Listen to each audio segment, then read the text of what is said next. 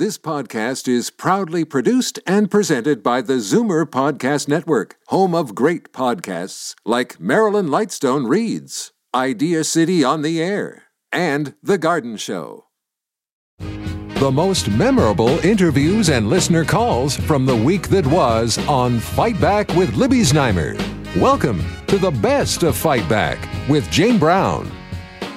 Good afternoon and welcome to the Saturday edition of the Best of Fight Back from the week that was. 10,000 people turned out for the annual Zoomer Show in Vancouver last weekend. It was a successful turnout, especially considering the ongoing public health concerns around the new coronavirus or COVID-19. Prior to last weekend, the BC Medical Officer of Health had issued a special warning to elderly people to rethink going out. David Kravitz is a vice president at Zoomer Media and was in Vancouver for the Zoomer Show. He, along with Fight Back's other Zoomer squad members, got together on Monday to discuss with Libby Znaimer. There was a lot of buzz. There was thousands of people attending. I didn't see any signs of it's a desert, nobody came, the halls are empty. People were there. I didn't see a lot of face masks. I didn't see a lot of people acting apprehensive.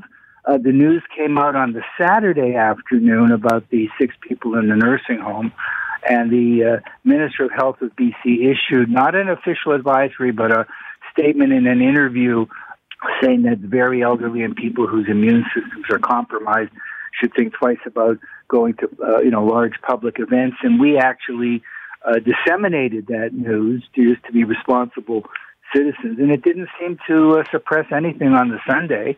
It was steady all day long. The ages looked typical of past Zoomer shows, the mix you'd expect of, 40-year-olds, 50, 60, 70, all the way up. And the audience was very engaged and looked quite comfortable. The mood was, there was a lot of buzz, and there wasn't any, tentative, apprehensive mood at all. I thought it was very strong. Some people are being especially cautious, and some people are just continuing on with their daily lives. And I gather that, again, being responsible, we offered refunds to anybody who changed their minds and had already paid. And you know what? When rightly or wrongly, when a medical officer of health says something like that, people are obviously going to listen. Well, I think that's true, but I think there's a difference between, prudence and panic. And I think what I saw was people, you're a lot of hand sanitizers everywhere. You can be prudent. There was a few, elbow bumps instead of handshakes. I think you can take precautions without necessarily, giving up what you normally want to do. And I think that was the mood at the Zoomer Show. And the truth is that there really have only been a couple dozen confirmed cases of coronavirus in Ontario and in BC. And I understand maybe it's spread out to 70, Quebec. I think, is the latest number for Canada. Right. Yeah. So, it's nothing like it is Another overseas. 2 this morning. Yeah. So it's important, of course, to proceed with caution, but also to remember that coronavirus is not a death sentence, particularly if you're healthy and you take the necessary precautions. Wash your hands, brush your teeth. Those are the types of things that'll keep you safe, similar to how you would keep yourself safe from the flu. Mm-hmm. I think actually the greatest fear, at least for me, is not necessarily a concern of contracting coronavirus and becoming deathly ill so much as it is being around coronavirus and being forced to self-quarantine for 2 weeks. Yep. To me, it's the fear of that prevents me from going into large crowds. David, what would you like to leave us with? Well, I think that I've personally experienced, because I was at the Zoomer Show, I think a good balance, actually, in the behavior of and the attitudes of the population. Prudence, but not panic. Care, but not irrational fear. They wanted the information. They wanted to be part of the Zoomer Show. They valued what we had. They came out. Those that felt they couldn't or didn't or were already sick or were worried about it didn't. So, everybody, I think, responded in a very prudent way. And I think it speaks well of the Zoomer population that they refused to be stampeded, but on the other hand, they were careful. Peter? EverythingZoomer.com has a really good coronavirus primer, which is updated daily. So if you have any questions that weren't answered on the show, check out EverythingZoomer.com and the coronavirus on the homepage, and lots of good information there. Marissa, last word to you. You know, and I think it's important for all of us to do our part, make sure we're up to date on our vaccines. That includes flu and pneumonia. Make sure we exercise good prevention when it comes to hand washing. Wash for at least 20 seconds. If you suffer from chronic conditions, be extra vigilant. Cover your mouth and your nose when you're coughing or you're sneezing. Stay home if you're sick. Marissa Lennox, Chief Policy Officer at CARP, A New Vision of Aging, Peter Muggeridge, Senior Editor at Zoomer Magazine, and David Kravitz, Vice President at Zoomer Media. Fight Back's Monday Zoomer Squad. You're listening to the best of Fight Back. I'm Jane Brown. Many people, including Zoomer Media founder Moses Znaimer, are saying that the biggest danger of COVID-19 is to the economy. While gas prices dropped significantly over this past week, the markets continued to be hard hit, prompted by the falling price of oil, in addition to the volatility already in place because of global COVID-19 concerns. There were steep losses on Wall and Bay Streets to start the week, a trend that continued through the work week. So on Monday, we brought in an expert to find out how, as investors, we should react. Alan Small is Senior Investment Advisor at Alan Small Financial Group with Hollis Wealth and joined Libby on Monday in the midst of the big sell-off. As we know, oil now makes up nowhere near as large of a component of the market, especially in the U.S., as it does here in Canada. And obviously our markets are down a lot more than the U.S. ones because of that, because our market is very much heavily skewed towards energy. But I think it was the spat between the Saudis and the Russians over the weekend, and the Saudis talking about jacking up production and lowering the price of oil, and to hopefully force the hand of Russia to cut their production. And right now the Russians do not wish to do that. So I think when that came out over the weekend, all of us that were on watching, like I was, we saw the market start to sell off, and the sell-off really exacerbated as we came across the world into Europe. New York markets were halted temporarily because of the volatility, and they've reopened, and the volatility is a little bit less. But as I look at the markets right now, it looks like we're falling back again to down in the U.S. somewhere in that 5 to 6% range. Would you say it's because the virus is spreading? Is it because the economic impacts are starting to show themselves? I think the markets have been down or been very volatile, keeping in mind that the U.S. markets were actually positive for the week last week. A lot of people don't realize that because we had such huge swings. You know, up 1,200 on the Dow, down 800, up 1,100, down 700. These are, 3 to 5% swings that you might get on a yearly basis. You're getting them in one day. That's how volatile things were. But I think the word is unknown or uncertainty. That's what's really taking down these markets. People just are uncertain. How much longer will this last? How much further will this virus spread? What will be the effects on businesses, small businesses, large businesses?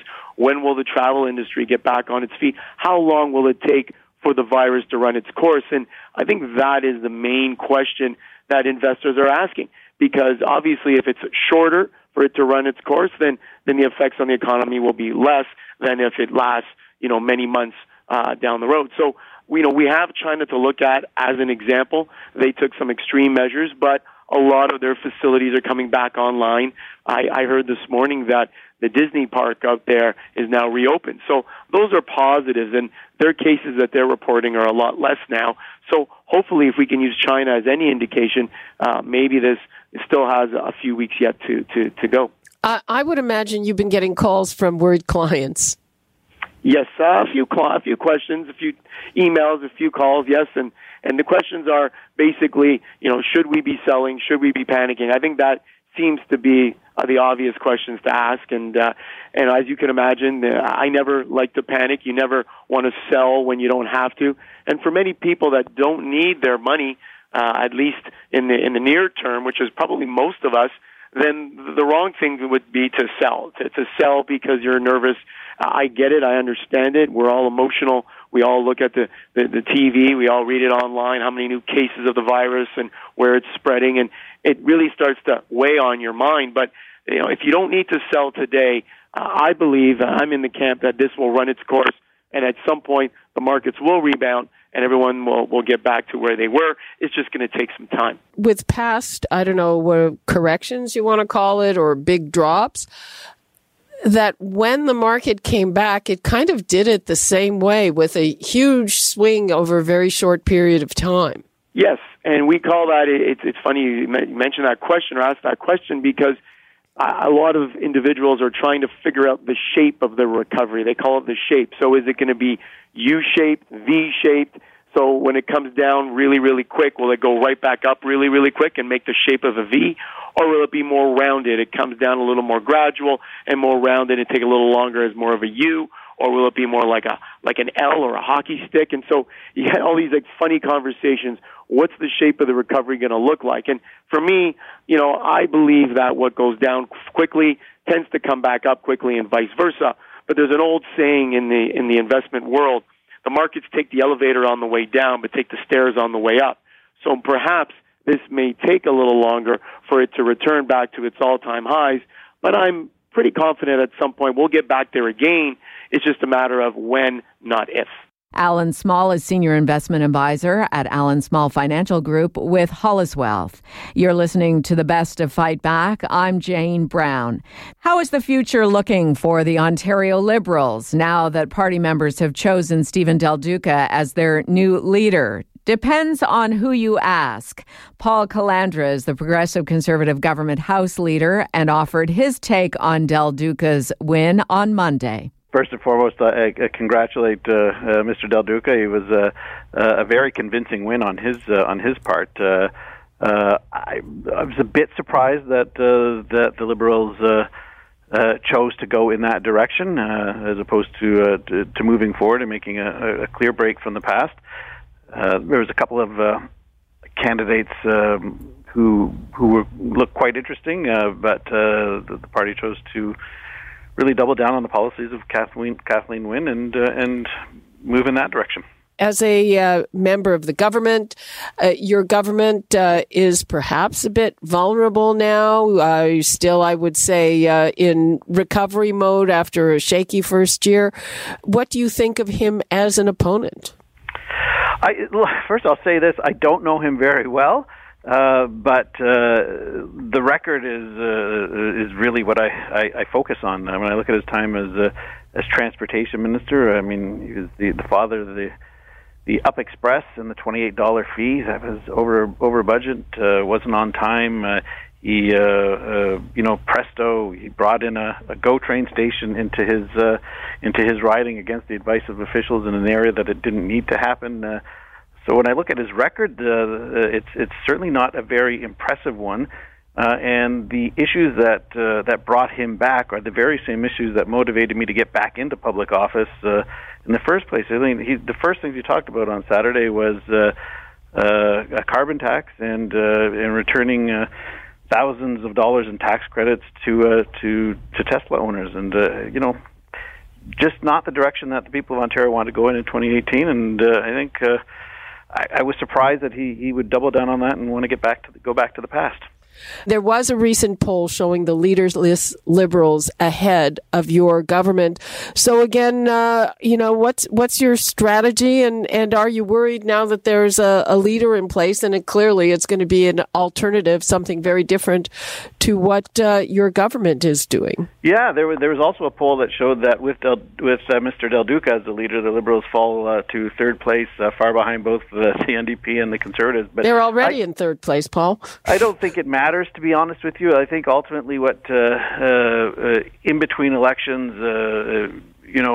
people will judge the government by what it has accomplished in 2022. They will judge the parties on what they have to offer. I like the fact that we now know who the Liberal leader will be, and it gives us a big contract. So as I said, I'm surprised that they decided to go back. Look, I got back. I lost. I was very candid. Yep. I lost in 2015. I was a federal member of parliament. I lost the election. I got back into public service to fight against the very same policies that he talked about on Saturday, that he wants to go back to: big debt, big taxes, gas plant scandals. These are the things that I got back in to fight against, and I can't tell you, it's even motivated me even more to make sure that we never have a return to those policies. Doug Ford has a very big personality. He's very combative. You either like it or you don't like it. It can be exhausting, probably. Del Duca, he knows he's not Mr. Personality.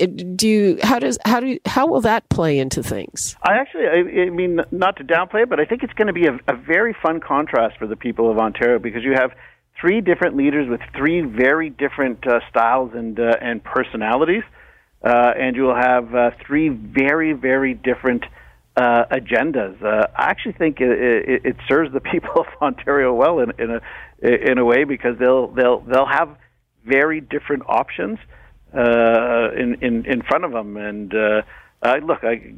he did acknowledge that he might not be the most charismatic and most exciting guy, but ultimately, I think Ontarians vote, or I hope anyway, they vote based on the policies and the accomplishments of the people that they have on option.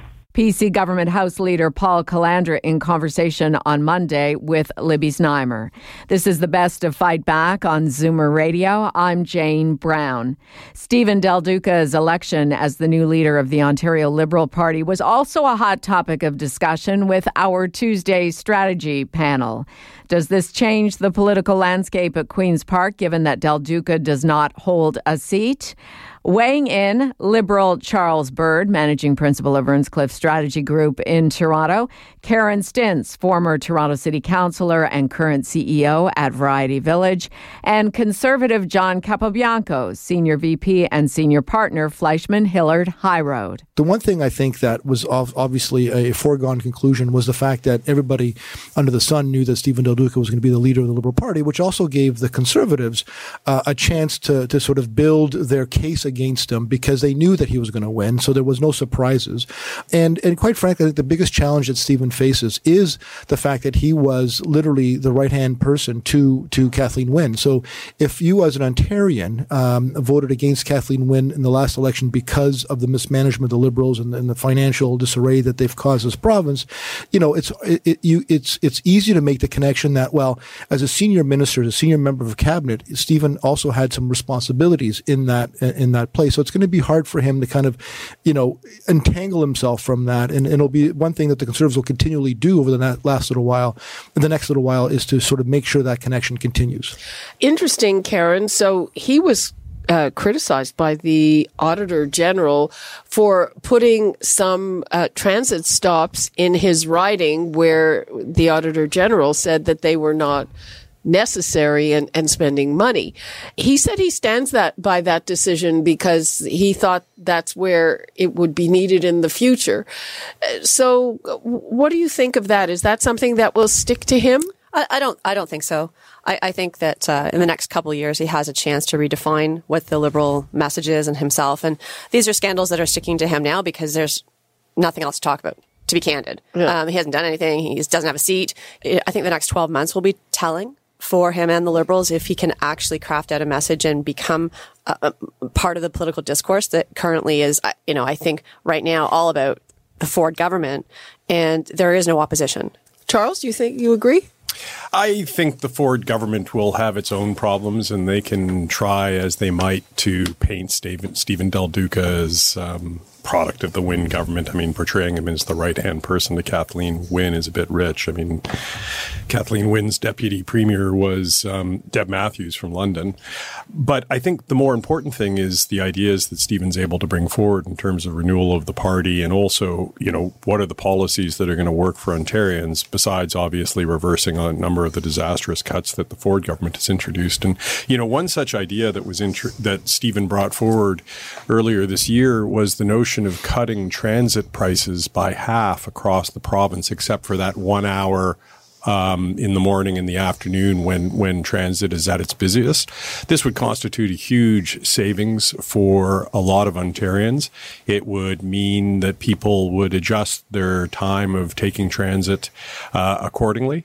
And more than anything, it gets cars off the road and gets more people taking transit, as we hope they will, because that has a ton of positive benefits for the environment and for the economy. But I do think that, there is a chance for the Liberals, and nobody should ever underestimate the Liberal brand. The Liberal brand is always fairly strong, and they pull high. Even now, without a leader, they were polling high, as we saw with Prime Minister Trudeau when he came from third place to win government. Nothing's to say that Stephen Del Duca can't mount a good campaign over the course of the next 2.5 years, and define himself, as Karen said, and be able to build a team. He's got some time. There's no rush. I think he's right to say that he doesn't have to get into the legislature. There's no rush to get in there. He's not going to cause the party to get official party status by going in there. So I think spending the next 2 years literally going out and trying to get the candidates that he wants, he's guaranteed some sort of candidate parity, gender parity for the candidacies, and that's a huge task to have to fulfill. So I think he's got a huge challenge ahead of him, but there's a huge debt. They didn't get a lot of bang out of the convention, and we talked about that in the previous shows, where the lack of the leadership race going into and at the convention really was anticlimactic. People were like, "Oh, Stephen won," press conference, and then everybody went home. And there were people who were there in the morning and there for his speech, and who they voted, they left. So I think they missed an opportunity there, because leadership conventions really are an opportunity for any party to kind of showcase their leader and that kind of stuff. But I do agree with Charles with one thing. I think that there was, because he won so overwhelmingly, and because everybody, including the candidates themselves who were running against him, knew that he was going to win, there was that unity afterwards that I think created some level of positive news coverage. Conservative strategist John Capobianco, former Toronto City Councillor and current CEO of Variety Village, Karen Stintz, and Liberal Charles Bird, our Tuesday strategy panel. I'm Jane Brown, and this is Zoomer Radio's Best of Fight Back. Fight Back with Libby Znaimer brings you comprehensive coverage of the news stories that interest you and your reaction to them on the phones. We've gone through the audio. Here are some of the best calls of the week.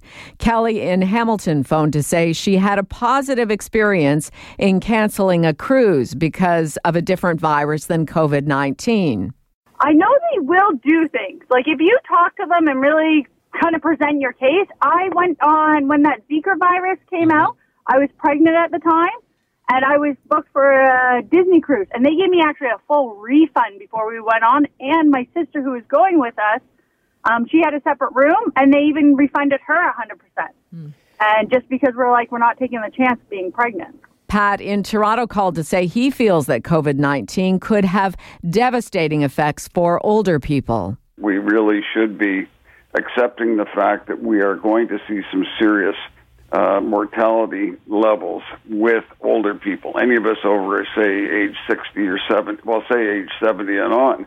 And we've got to make that clear, because how do we contain it when we don't know whether the person is infected? I mean, that's the difficulty. Nelson in Strathroy phoned to reference a previous health scare at a long-term care home. My father, a couple of years back, was in a nursing home, and his roommate had visitors that were contagious with the flu. So then they were both into quarantine because people had to go visit. If people were considerate of others, and where they're sick or they're ill, it doesn't matter what their opinion is or what their needs are. They should always consider what others require. And now, Fight Back's Knockout Call of the Week.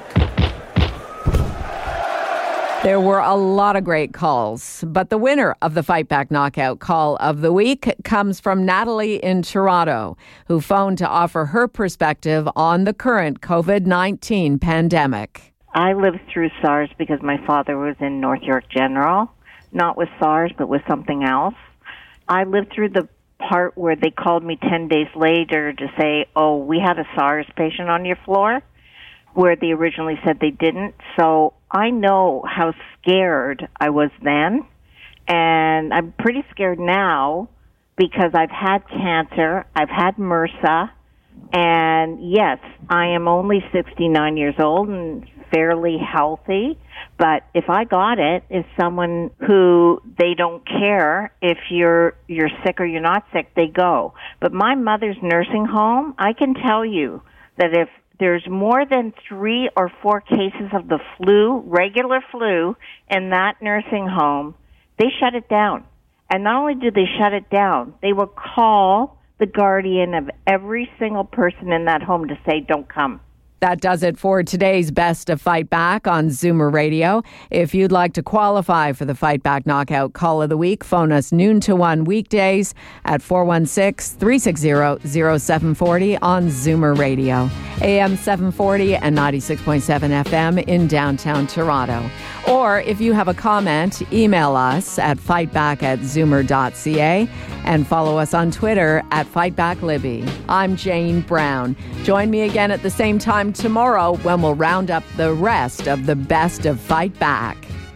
The Best of Fight Back is produced by Jane Brown, Justin Eacock, and Zeev Hadi, with technical production by Kelly Robotham.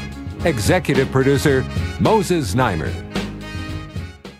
You're listening to an exclusive podcast of Fight Back on Zoomer Radio. Heard weekdays from noon to 1. You're listening to an exclusive podcast of Fight Back on Zoomer Radio. Heard weekdays from noon to 1. This podcast is proudly produced and presented by the Zoomer Podcast Network, home of great podcasts like Marilyn Lightstone Reads, Idea City on the Air, and The Garden Show.